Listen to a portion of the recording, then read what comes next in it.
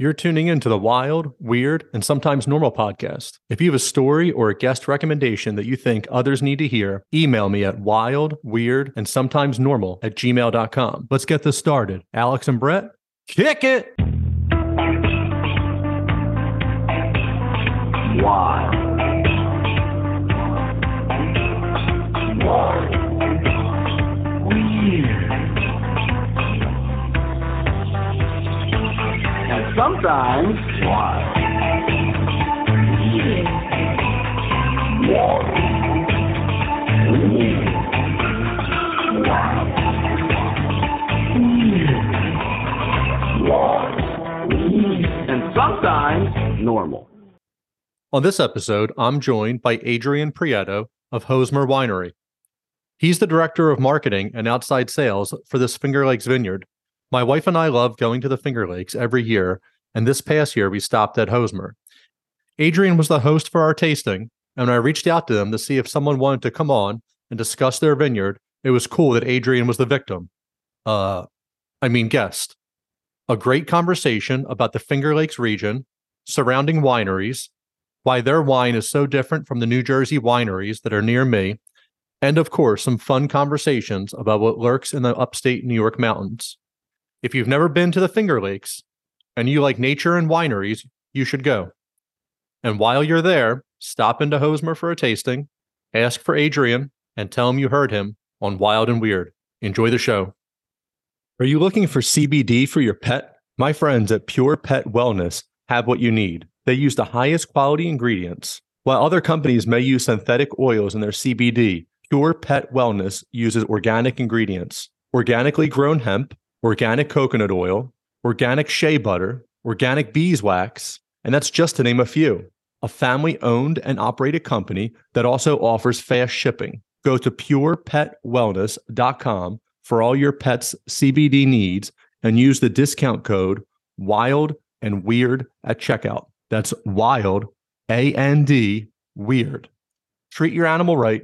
Go to purepetwellness.com.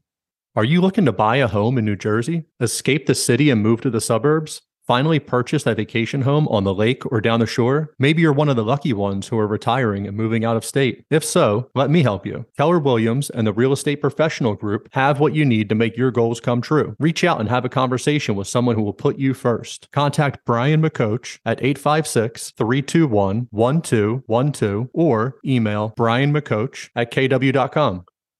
Welcome to another episode of Wild, Weird, and Sometimes Normal. I'm your host, Brian. And today my guest is Adrian Prieto.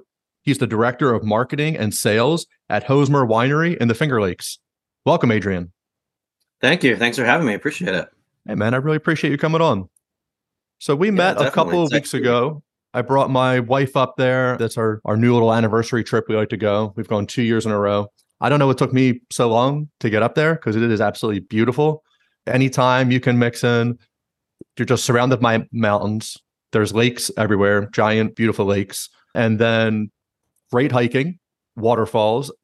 You do that in the morning, and then you go jump around at wineries and just taste all different wine. Like, what is better in life? I mean, yeah, it's a large reason I haven't moved in, 20 years or however long it's been. But yeah, and I can't disagree with any of that. So please come visit. How did you get this dream job, and are you hiring?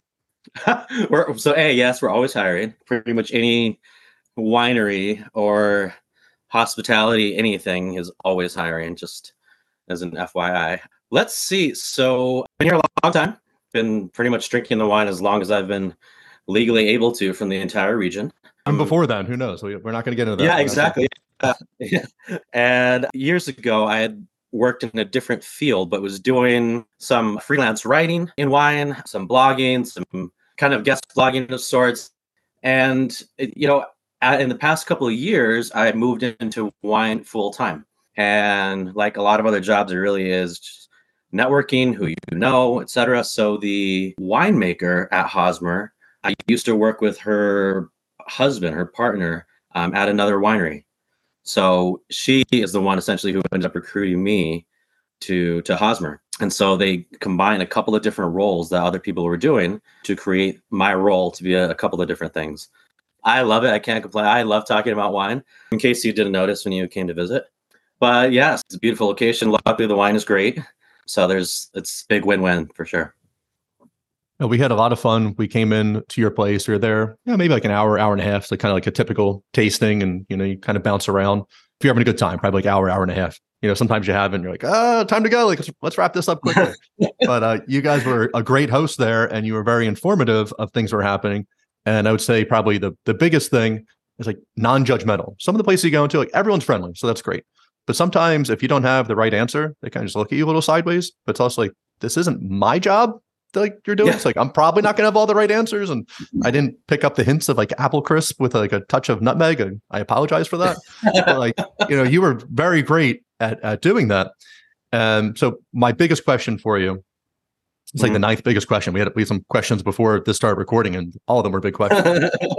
How do you walk into a winery as a guest and somebody who enjoys the occasional glass, but like they're not married to a label, they're not married to a type of, it's not a brew, but a type of it's not the Pinot Noir, it's not the Chardonnay. They just like to taste everything.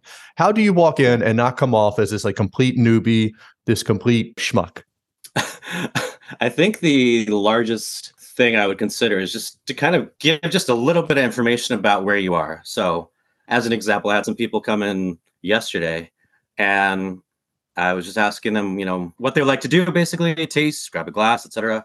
And the first thing they told me is that they had never been there before, which changes everything for me, because if I know you've never been here before, you know nothing about the wine, you don't know what the options are, etc. So just to give a little bit more from your end quickly about if you've been there, if you haven't, even if you've tried the wine before, and then on top of that, if I think the next big thing would be to kind of let people know what you like or don't like. Even something as simple as, I like dry whites, or I like reds, or I like sweet wine. You like what you like. There's no right or wrong. Because in our case, at Hosmer, we really do have everything from sparkling wine, white wine, red wine, dry white, sweet red. We have everything across the spectrum of what anybody could like. So a lot of times, even people say, "Oh, I'll let you drive, or I'll let you navigate." You decide for me, like, well, I'm not going to tell you to try a sweet Riesling if you hate sweet wine. You know what I mean? So it's a lot of times just a couple of little tidbits that you could drop about just if you've been there before, even you had the wine, and then B, just general preferences, across the spectrum. If you really just like sweet wine, that's fine, but don't tell me to, let you try everything if you only like the sweet stuff, So just a little bit, I think, from the consumer side. And like I said, I've been going to many, many wineries even before I worked in the wine industry, largely just as a function of living here for quite a while. So I think that's probably the largest part to me, just simple, what you like, what you don't like, been there before or not. Okay. So you have to give a little to get a little. But it also helps then that if the person who is helping you on the other side has a personality and can interact. So I think that's, a little bit of a, great working together, great teamwork. But it is hard if you should know. I mean, hey, if you've never had wine, then like, great, like welcome to the Finger Lakes and the winery. But like everyone's probably had wine if they're going there. And it's not like, oh, I like beer, give me whatever. And like somebody's going to give you, a Guinness, which is like dark and heavy. And then someone else is going to give you a Red Dog, and you're like, am I at a frat party or whatever? Like neither of those are probably going to be, maybe your main choice, right? You just give me whatever wine that you like, but there are a lot of choices. Yeah, exactly. And I tell people, the way I break it down in simple terms is that wine is like pizza toppings. Like everyone has a preference. You might not you think of it right away you walk in, but you have a preference. It's like, do you like pineapple on pizza or do you not? Like, in general, if you're going through I'm sure you've had something before. And if you don't, a lot of times you can give context to someone. Like, oh, I've had X wine from somewhere else, or, I really like whatever. I've tried some bottles, or, if you can give some context, you know what I mean? I think that's the largest kind of just indicator for what you might like or don't like. And to me, that, it should be fun. It shouldn't be stressful. So it should be a fun thing, if anything. You step in this direction, and I'm going to let you get yourself canceled right here. You brought up pineapples on pizza, man. Is that a go, or is that a hanging criminal offense? I'm fine with it. I don't reach for it. I never order it, but if it's on the pizza and it's there and I'm hungry, I'm definitely gonna eat it. But Okay. it's not something that I reach for. So yeah, there are a lot of wines like that too. Like there's plenty of wines out there like, yeah, if it's there, I know I will be fine with it for lack of a better term. But there are other wines, same thing, that I'm not going to go out of my way to buy because it's not my, top of the list personal preference. But that's just me. Yeah, I think the pizza analogy is perfect. That if somebody really was, their favorite was pizza with anchovies, and you never had pizza before, and you might have to be like, oh my God, that's terrible. Why would anybody ever want to eat that? But you're like, oh, hey, like Yeah. I've had pizza and I just like cheese. Like, okay, we're going to give you something a little more plainer. Or like, oh, I like it with pepperoni. So like different things like that. So I think that's good. Yeah.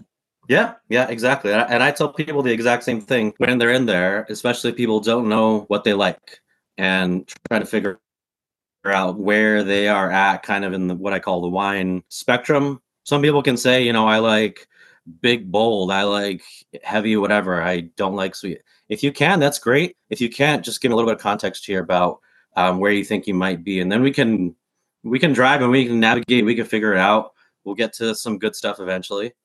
And I always tell people we're going to find eventually what you do like. If there's something on the list along the way that I know you're going to like somewhere, we just got to find it.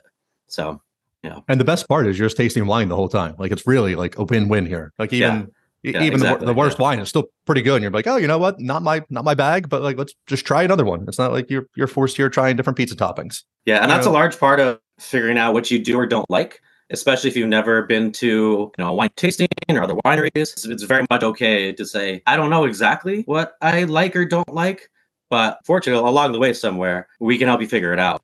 Especially at Hosmer Winery, fortunately, because we have everything from dry and sweet and red and white, etc. So there's always somewhere to find something that you do like.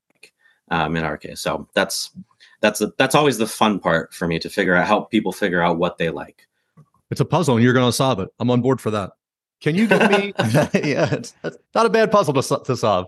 Can you just give me like a high level, like what is the winemaking process? Like when does that start in the year? How long does that go on for? Well, it kind of depends on the wine, first off. So not all wines are, kind of at the exact same time, fortunately. But in our case, I think the first step is to know how young the vines are. If they are young, planted the past few years, they're not going to be ready to make essentially good wine yet. So for wine vines, wine grapes, it takes a few years to have a viable crop that's going to make a good wine. You have to have planted your vines or be getting fruit from someone with mature vines going back quite some time. In general, a lot of it is very much just waiting. So you have to be, really busy in terms of the winemaking. For us at Hosmer, in our case, the first vines that we planted were 51 years ago and making wine 38 years. And there's that gap there because originally we were just farmers. We were just growing grapes, selling them to other people, and then after that started making wine. So there are a lot of different things to be doing in the vineyard. Pruning, it's very, very much like if you had a large house or estate with lots of yard work and garden. And then once you get closer to this time of year, which, the fall, that's when you start to pick grapes for different things. So as an example, if we were going to be making let's say we're making a sparkling wine. If we were going to be picking grapes for sparkling wine, we'd pick them earlier than we would pick the grapes for regular still wine. And usually, not all the time, and more often than not, earlier than red grapes, but there's some, depending on the grape, that you're going to be picking a little bit later. In our case, at Hosmer, we picked our grapes for our sparkling wines probably a few weeks ago, probably about 3 weeks ago. So in mid-September or so. And we've also picked some Pinot Noir as well that we'll be getting to later in October and some possibly into November, depending on the weather. And then after that, it's off to the races, depending on the wine. You start to essentially process it right away. You're going to be crushing it. You might press it right away. You're immediately going to put it into either a tank or some type of vessel or container. It's going to start fermenting. And then it's going to go through essentially different fermentations along the way. And eventually, depending on the wine, to essentially filter it, make sure it's going to be a clean product coming out. And all along the way, everywhere from the vineyard all the way up to the very end product, the farmers, the winemakers, the science behind the wine, they are essentially running numbers, checking acidity for the pH in a wine. It gets very sciencey, technical along the way to know how well everything is going along the way. So just to give you a little bit of context, a friend of mine who owns a vineyard, this past weekend, I helped him pick some grapes for Chardonnay, for Riesling, for Gruner Veltliner, and one more, a bunch of different white grapes. And we weren't picking them for wine yet. We were just taking samples to collect the statistics on them. So he was going to go take them back to his lab, and he was going to check the sugar on them, the acidity on them, and see when he thinks he's going to be picking them in a few weeks, or if maybe in a week or two. So everything before the actual winemaking process happens in the vineyard as farmers, really, to know what the end product is going to be doing basically later on in the future. So there's a lot behind the scenes from the agricultural, the farming side of things that is very, very much, not always at the forefront of what you might see at a winery, but that's a huge part of, if you own the vineyards, if you own the vines, the land, that's a huge part of the winemaking process too. These labs, are they on site or are like everybody sending them off to the same place? Most people have them on site, usually just a little office, and they're basically different little tools that you can take that will measure the bricks. But the bricks is just going to be the level of the amount of sugar in a grape at the current time. And then same thing, you can check what the acidity is, and you can also check what the pH is, essentially to know the current level of the numbers of that grape at one given time. And then from there, you generally know where you want each grape or each wine to be. So I'll be able to say, not me, you don't want me making wine, trust me. But luckily I know a lot of winemakers. So they would be able to say, I'm going to, give it a few days. I'm going to check again. Might check in 2 days, might check in 4 days. And then from there, they would have a good sense of when they want to pick those grapes. And then it's off to the races in terms of, like I said, starting the actual winemaking process. All right. So we just recapped the winemaking process. It is a years-long process before you even start making wine. You have to make sure the grapes are developed and that they're... So how long is like the minimum? Like you don't want to put out a bad wine, that can ruin your reputation. So like what is a good time frame to then start developing into, or is this part of the fun of it of like, oh, hey, we made a bad batch, but we get to drink it here and we're just going to keep going? Yeah. So for most grapevines in general, it usually take 3 years for it to be essentially viable and, good enough, for lack of a better word, to make a real legitimate wine with. So you're talking 3 years, and then from that, the first vintage, and then depending on the wine, it's probably not going to come out for a couple of years. So in terms of going from planting to an actual finished wine that you can drink, you're at least 5 years or so.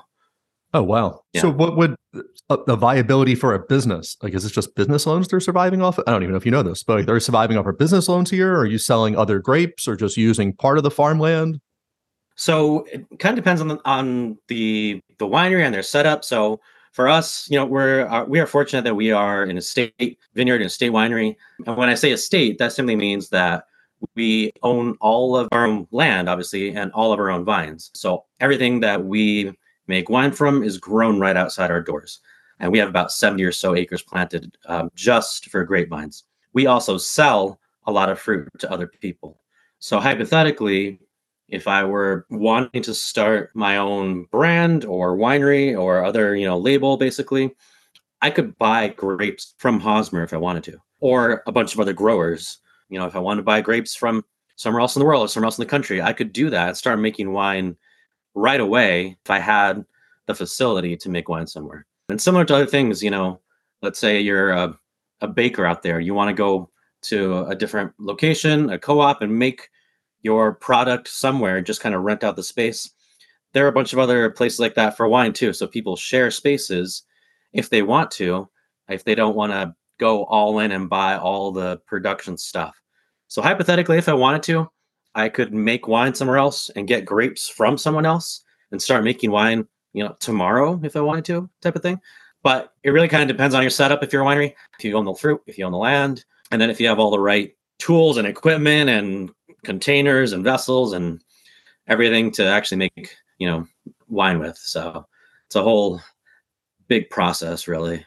That's interesting you're saying about, I guess, like outsourcing the grapes and then bringing them in.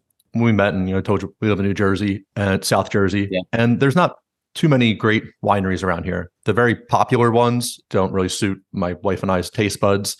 They're very, very fruity. They tend to they tend not to use a lot of them with grapes. They're like, oh, this is our apple wine. It's like, oh my God, that's terrible. Oh, yeah.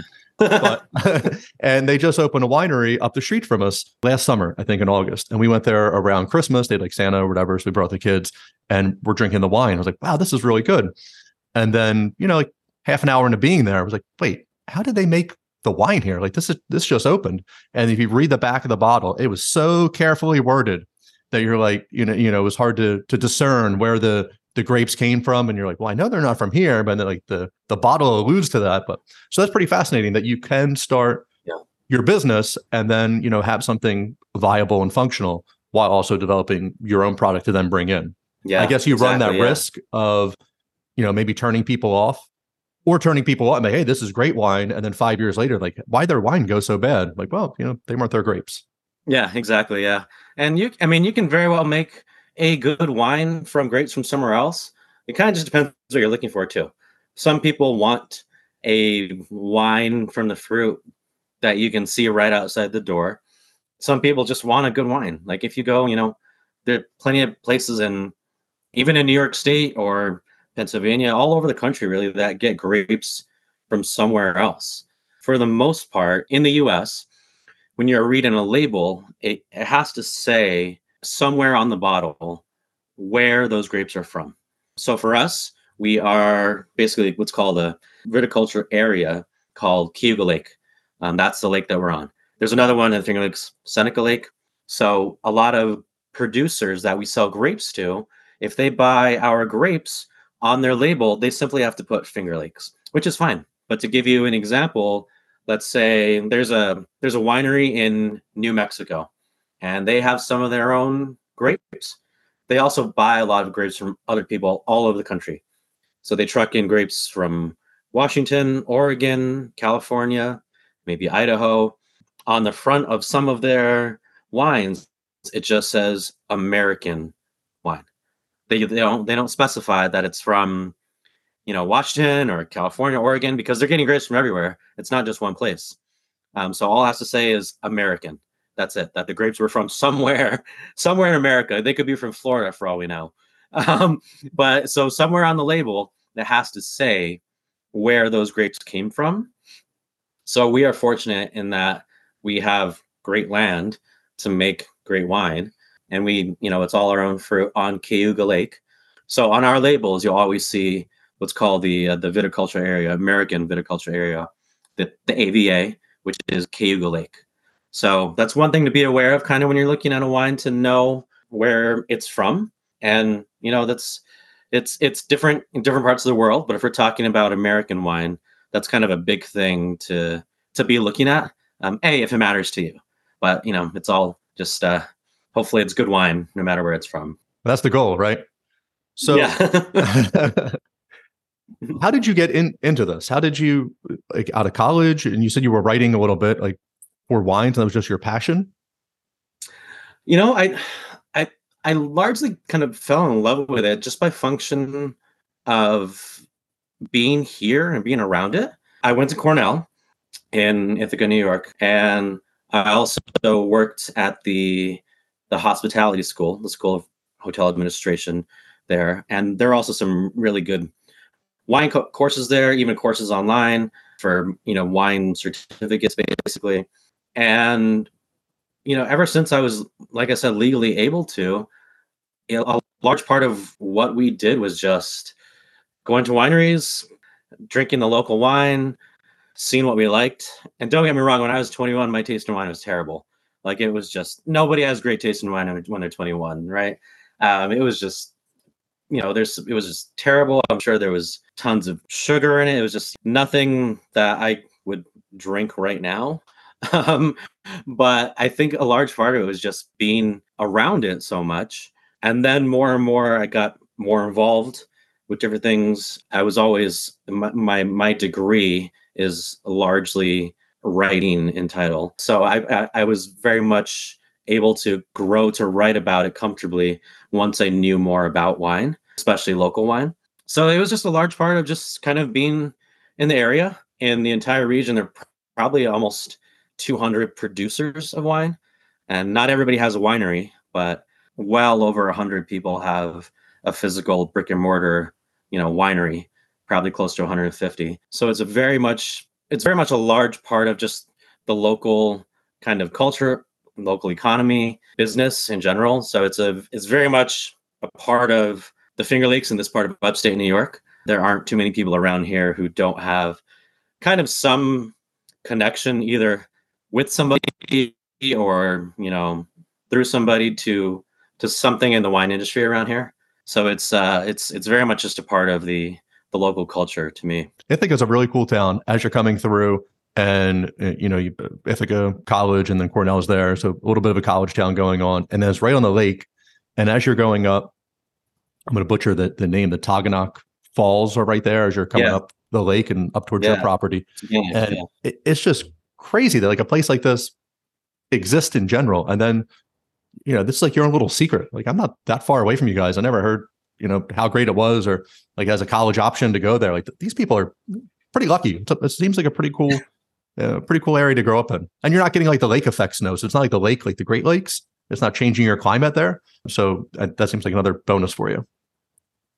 Yeah, occasionally we'll get a very small amount of lake effect, kind of depending on the winds of the current storm. But other parts of the region in general, even just an hour away or so in Syracuse and Rochester, they get a lot more of the lake effect snow, kind of depending where you are. But we are fortunate with the Finger Lakes in that they are so deep that they essentially help keep the region warmer. It's a lot more manageable for growing grapes because those deep Finger Lakes keep the region warmer.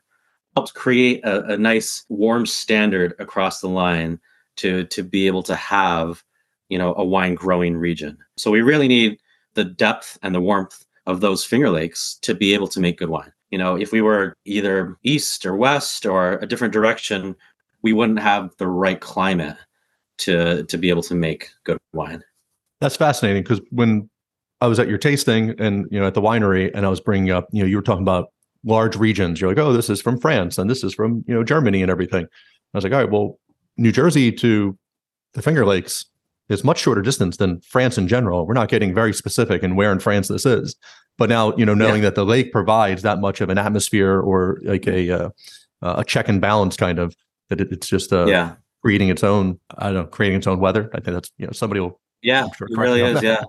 Yeah. No, it's true. So so in the weather world and the wine world, it's known as a microclimate. And then you can dial down even further and be a mesoclimate, like all these very, very small, basically hubs or canopies. You have the larger climate of the region, and then you can dial down even more, even by, a quarter of a mile or an eighth of a mile, even less, in terms of how different the weather will be. So, and that for growing wine grapes, that's everything. If a vineyard 3 miles south of you is measurably always 3 degrees warmer than everywhere else, you will be able to grow completely different grapes, wine grapes, if you want to be able to make wine. So even those few degrees different, winter or summer, that's huge if we're talking about wine grapes. So it's a huge advantage that we have. And a lot of people often don't really understand kind of the science behind it. But I think the biggest thing to know is that the depth of the Finger Lakes basically helps keep the entire region a little bit warmer. It's a great advantage that we have. I'm fortunate for as well. So definitely nice to have. I think that's fascinating because as you go to the different wineries, no two wines taste the same. So it's like, oh, why do I like this place more than the one that's right down the street? Now, we talked about the age of the vines and things that they're doing. And there's growers' secrets or you might have. But that's fascinating that just by like an eighth of a mile or just a little bit of a difference, that it's changing the grapes so much. So it's kind of like an advantage that no two wineries are the same, and then you guys can all thrive in your own individual areas of like, oh, we offer this, and this is why it's different than this one up here. Yeah, there's a ton that actually goes into the end product of the wine that you have to know ahead of time. Even things so much as like the soil that it's grown in. So, if we have soil that is mostly rocky limestone, or soil that is mostly shale, or mostly sand, mostly clay, all of that tells us the types of vines, the types of grapes we should likely be planting or want to plant, but then also changes the end product of the wine. But then after that, it depends on the farming, depending on what you're doing along the way, depending when you're picking. And then after that, the next part is going to be how you're making the wine. So not everybody makes the same wine the same way. Somebody who makes, let's say, a Cabernet Franc or a Cabernet Sauvignon, they have the grapes. Then they need to decide, is everything going to be in a barrel? Is it going to be American oak? Is it going to be French oak? Is it going to be both? Is it going to be in steel? Or is it going to be in concrete? I mean, so you got to figure out how you want to do things along the way. And then kind of like making a recipe, you have to decide, am I going to use a certain type of yeast strain, which is going to change the flavor of it? Am I going to be needing to add sugar for anything? Am I going to need to add acid for anything? So you go to a lot of wineries, you'll see bags of tartaric acid, bags of sugar, different lines of walls of different yeast strains, about 100 different barrels of different types of oak from different places. Some places have different vessels, like I said. So everything from the soil when you start to the very end product, even going down to, do I filter the wine or do I not, at the end, changes the end product for me and you who are drinking the wine. So there's so many little things behind the scenes to get you or to get me that one nice glass of wine that we like, that we enjoy. So it's all a big recipe. You really need to kind of dial in for making good wine. A typical barrel, how many bottles of wine can that produce? That's a great question. I'm drawing a blank on how many. So I'll come up there with an empty bottle. We'll both go through it and we'll see how many we can fill and drink. And we'll check them off on the board. That sounds like a great weekend. Straight from the barrel. So it depends on the barrel. There are a bunch of different sizes. So a lot of places use French oak, and then after that, the biggest would be American oak. And then you have different size formats. Some are X number of liters. Some are a smaller amount, and then you have even smaller ones. And then you have different vessels as well. So it all kind of depends on the setup of the winery. Yeah. So there's always a different kind of idea behind it. Some people know, I'm only going to put this in a larger format barrel because they want to essentially breathe differently than a smaller format barrel. So I'm not sure. I'm drawing a blank on the amount because I'm used to thinking of it in terms of liters or gallons. But it's a lot more than it looks like. When you see a barrel, you're like, that's not that much wine. But then when you actually go to bottle it, I go, that's a lot of wine. So more bottles. We're running out. It's deceiving. Yeah, just keep bottling. Yeah. It's very deceiving when you actually see the barrels up close and personal. Yeah. Do you barrel everything on site and you're storing it there as it's maturing?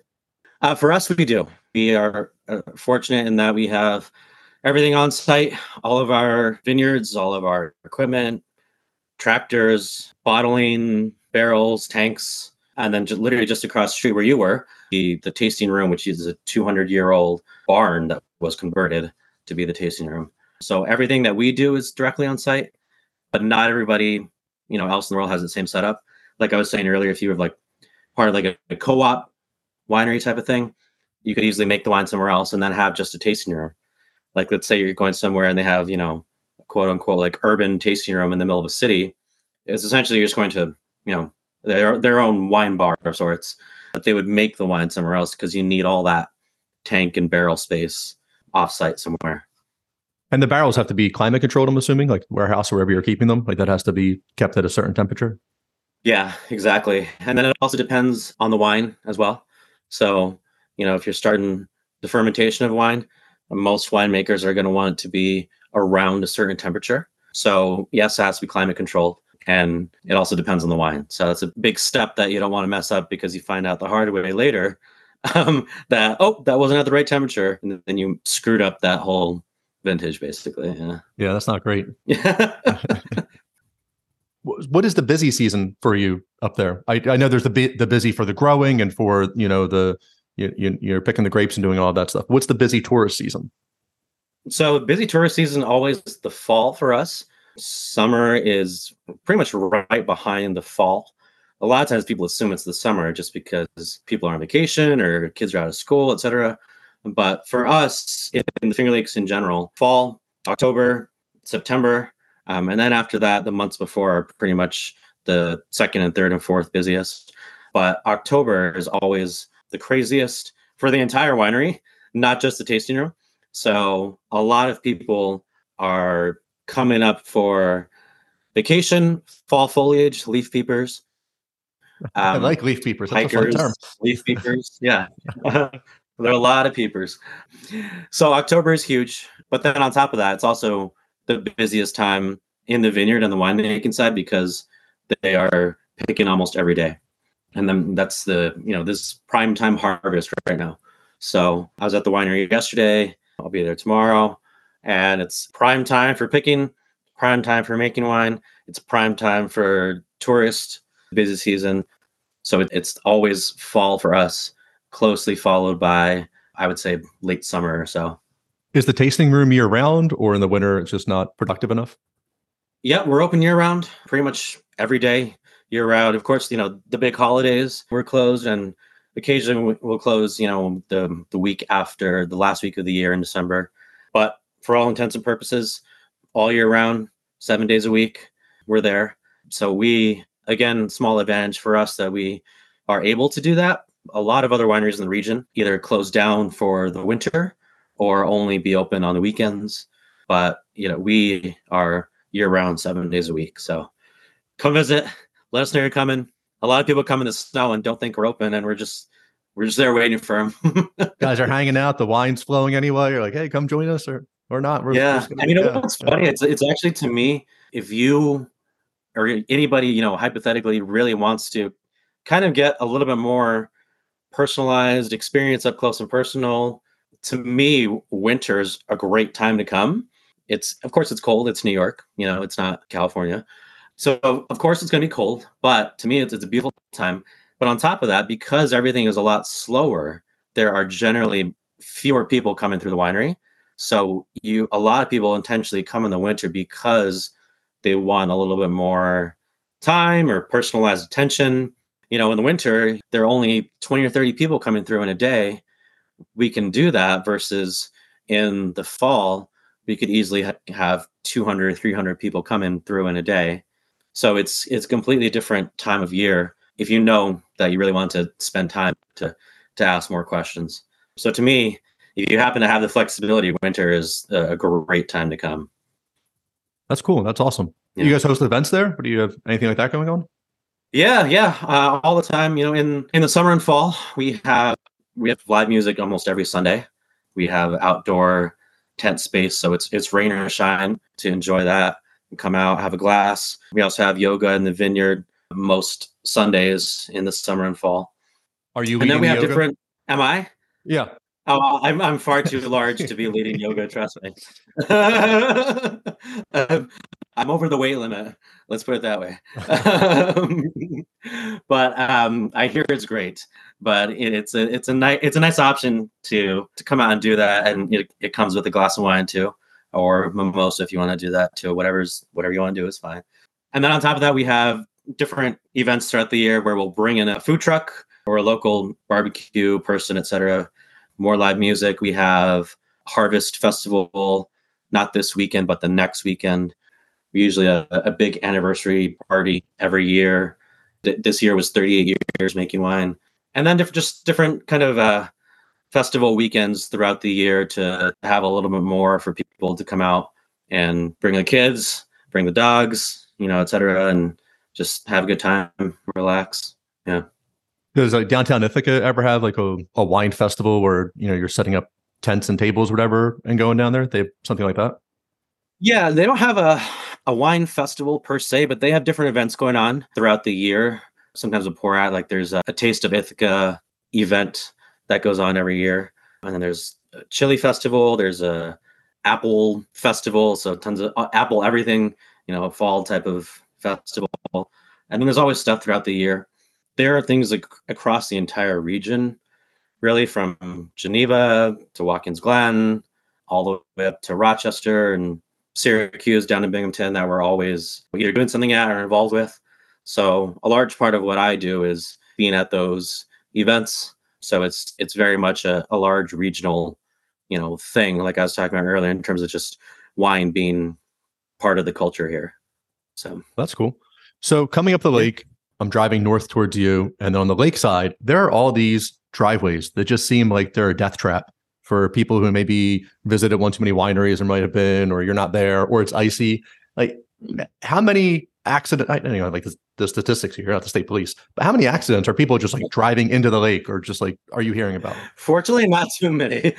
So it's a beautiful drive. It's funny to say I love my commute because I drive right up the lake going up to the winery, and this time of year all the time, but it's stunning. You're basically in this tunnel, this canopy of trees. You can see, out your window down to Cayuga Lake. But yeah, there are tons of places going straight downhill, and then it kind of opens up a little bit, and there's a lot more farmland. But a lot of those are just personal private homes, but a lot of them are also vacation rental homes. It's a lot, the Airbnbs, et cetera, that are looking for something that they don't want to stay at a hotel, or they want to be directly on a lake, be able to walk out the door in the summer or fall and just be right on the lakeside.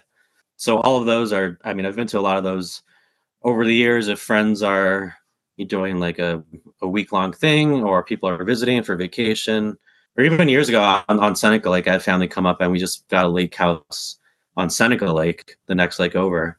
Same thing. So definitely a recommended spot as well if you are looking for something too. Yeah, I'm sure the driveway's not that bad, but as it's coming up, my wife and I are both like, this isn't like a gradual down. Like people are coming off like 30 miles an hour. I guess it levels out. But on Seneca, a lot of the wineries are directly on the lake. I guess there's a couple across the street too, but it seems like they're growing. And then the tasting rooms are on that side too. And that's just like your normal, hey, I'm going to drive off here, at 30 miles an hour and not just fall down hundreds of feet to my death. Very different. Yeah. I'm sure it's happened before, unfortunately. But it is steep. It can be quite dramatic. But again, ironically, and maybe not ironically, fortunately, those slopes, how steep it is, all of that is also really great for wine. So if you happen to be comparing this region to other regions in the world, a lot of the other regions are on hillsides or near bodies of water to help them stay warmer. All of those slopes, they help for drainage, they help for airflow. So the air going through the grapes down the hillside, the drainage, natural drainage down a slope to a lakeside or to a river, all of those are intentional. So people are building vineyards on hillsides, on mountainsides, on big steep slopes because they want the drainage and they want the airflow and they want that soil. So a lot of times that's why you see all of these vineyards directly on steep hillsides or steep lakesides or along a river, because people know that that's the best for making, that makes a lot of sense. Wine. That's cool. All right. So you're on wild, weird, and sometimes normal. You have been the sometimes normal part. You've been the very normal part, just not the title of the show. I have to get wild and weird with you for a minute. You said you've been in Finger Lakes region for about 20 years. We went to the Watkins Glen State Park and we were hiking that, and we're in the gift shop, and their magnet has a Bigfoot on top of it. So this is like, and it's Bigfoot country, up the country radio. It's called Bigfoot Country, right? So you've got it's your radio station. I don't know. You don't know. But so it's up there, and that's like their tag. Hey, listen to Bigfoot Country. Have you ever had people come in like who are like their day hikes? Like, hey, like I saw something like somewhere in the woods or whatever it is. I personally have not, but I will say we do tend to attract the outliers in the region. I think largely because it's very much like still a little bit unknown and a little bit rural. there's still many pockets around here where you are going to lose cell phone reception and not know where to go, basically. So I think the people that we tend to attract in general are very much the, let's say, the Bigfoot crowd, Loch Ness Monster crowd, if you will. But I think it's a good place to get lost in, whether you're looking for Bigfoot or not. Let me put it that way. The Watkins Glen State Park is, I guess, very touristy. Like, it's hard to, I guess, get off the path. Like, you're just walking along the gorge, and it's absolutely beautiful. So, like, definitely go do that. But the hotel we were staying at, their land backed up. They were able to clear land and a path that would connect to Buttermilk Falls. And back there, like, it is just beautiful. Like, you're on a path, but you're also in the middle of nowhere. And, there's steep hills. You could easily slide down, not easily, but you could slide down, and you're probably not getting back up without a lot of help. And you're just completely in the mountains and the woods, and just so beautiful. Yeah. No, I was hiking about this time last year at Buttermilk Falls, just outside of Ithaca. And same thing. It was the so many leaves have fallen that they essentially covering everything. So luckily I knew where the trail was, but same thing. I slipped and fell, even though I had been on the path, many times before. And I just kind of sat there for a while. I was like, I'm just going to slip and fall and just stay here for a while. And I did. Well, I didn't see anybody for however long I was just basically laying on the ground for. And luckily it wasn't a severe sprain or anything, but it was steep and slippery, and there was not anybody coming around for any amount of time. So I'm used to that.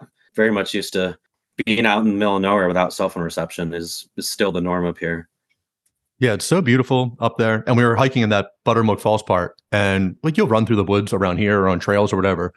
But whatever that made, it is so many leaves and there's so many roots. And I was like, this has to like do something more for you mentally, like exercising, than just running on the road where you like space out. And I don't know, people talk about a runner's high. I'm not much of a runner. There's always a punishment in sports, but people will run on a road for a long time, and it seems like you can just space out.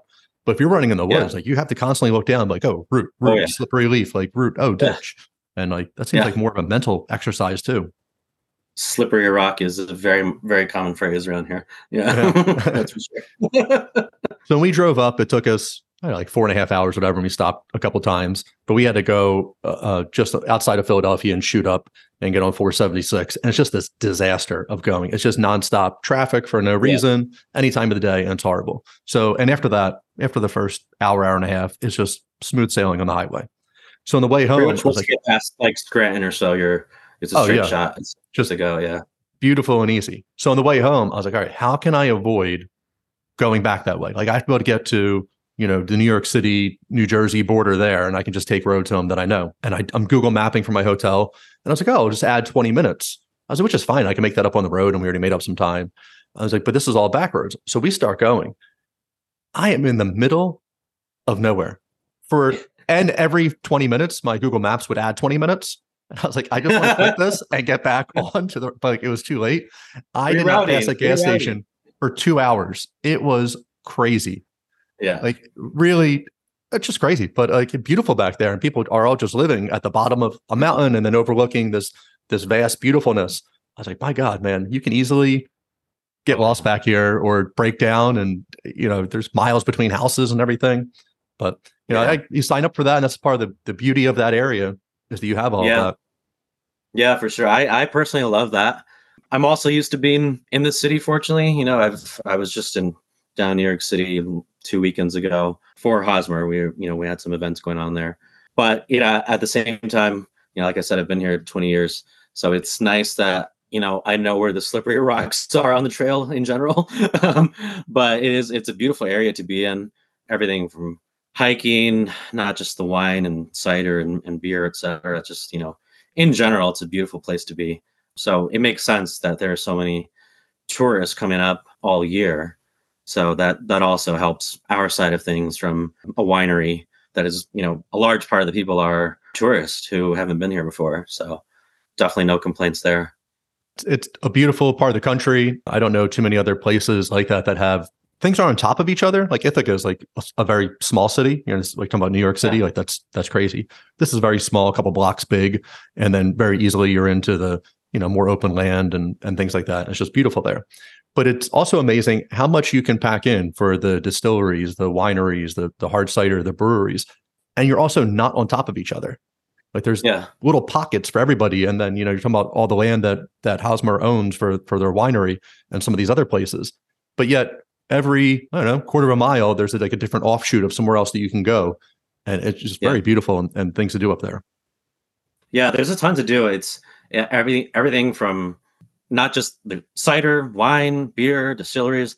If you happen to like any of that, there's just so many things. There's a cider trail. There's also a cheese trail.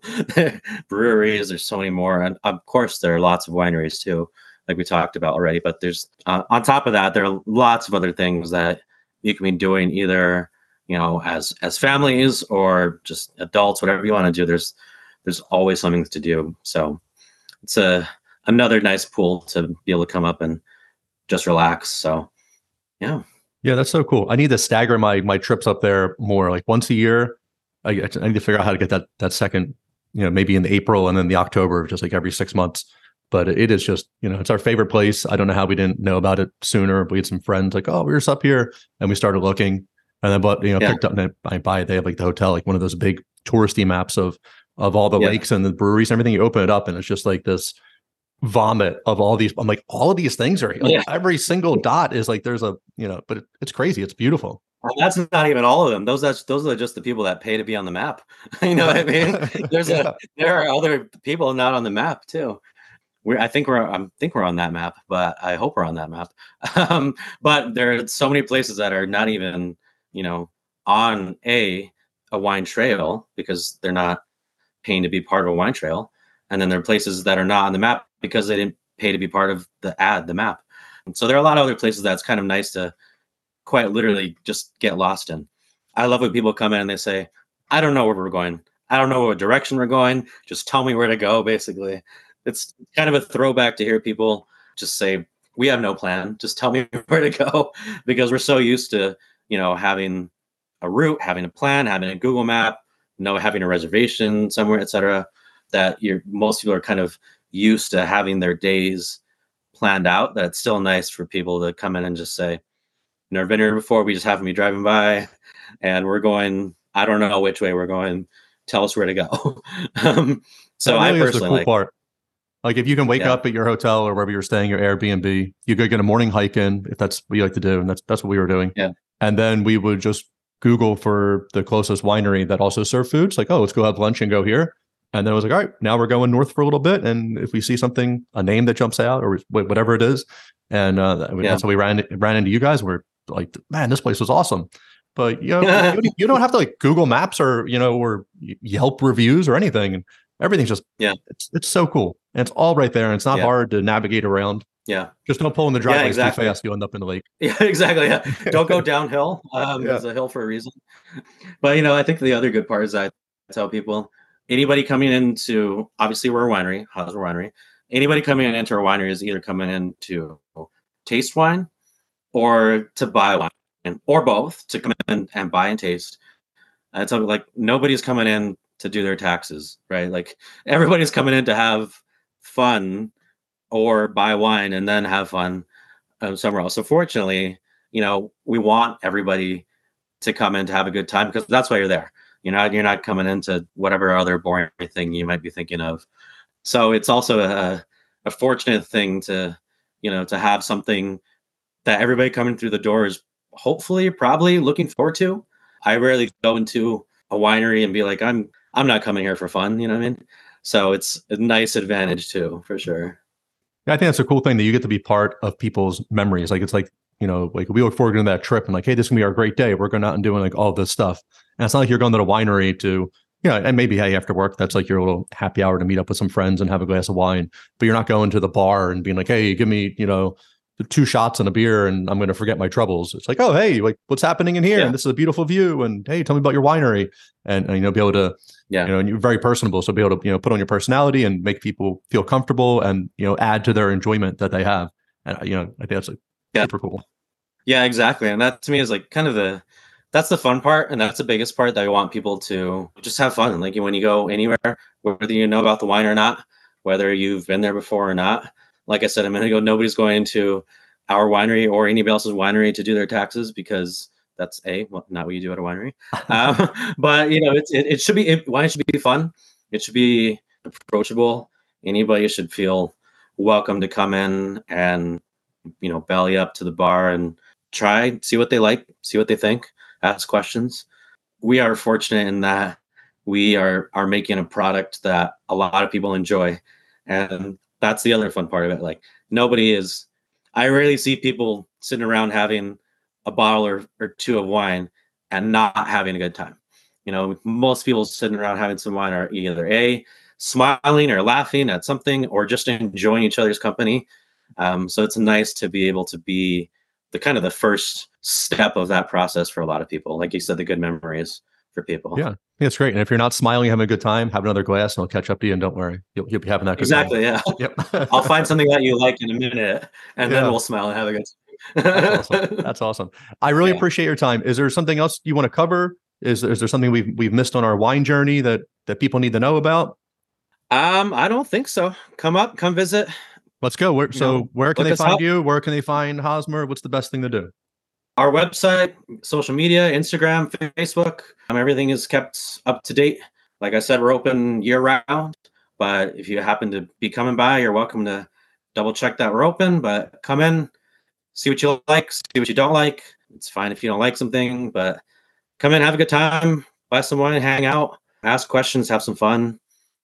Just take it easy, relax. That's what we do. Sweet. We love it. I'll put all your links in the show notes so people can find you. I sincerely appreciate your time coming on. Thank you so much. And I hope to see you in April, but if not, I'll see you in September. Let me know. We'll see you soon. Sounds good. I appreciate it. Yeah. Right, thank you. All right. Take care. Bye.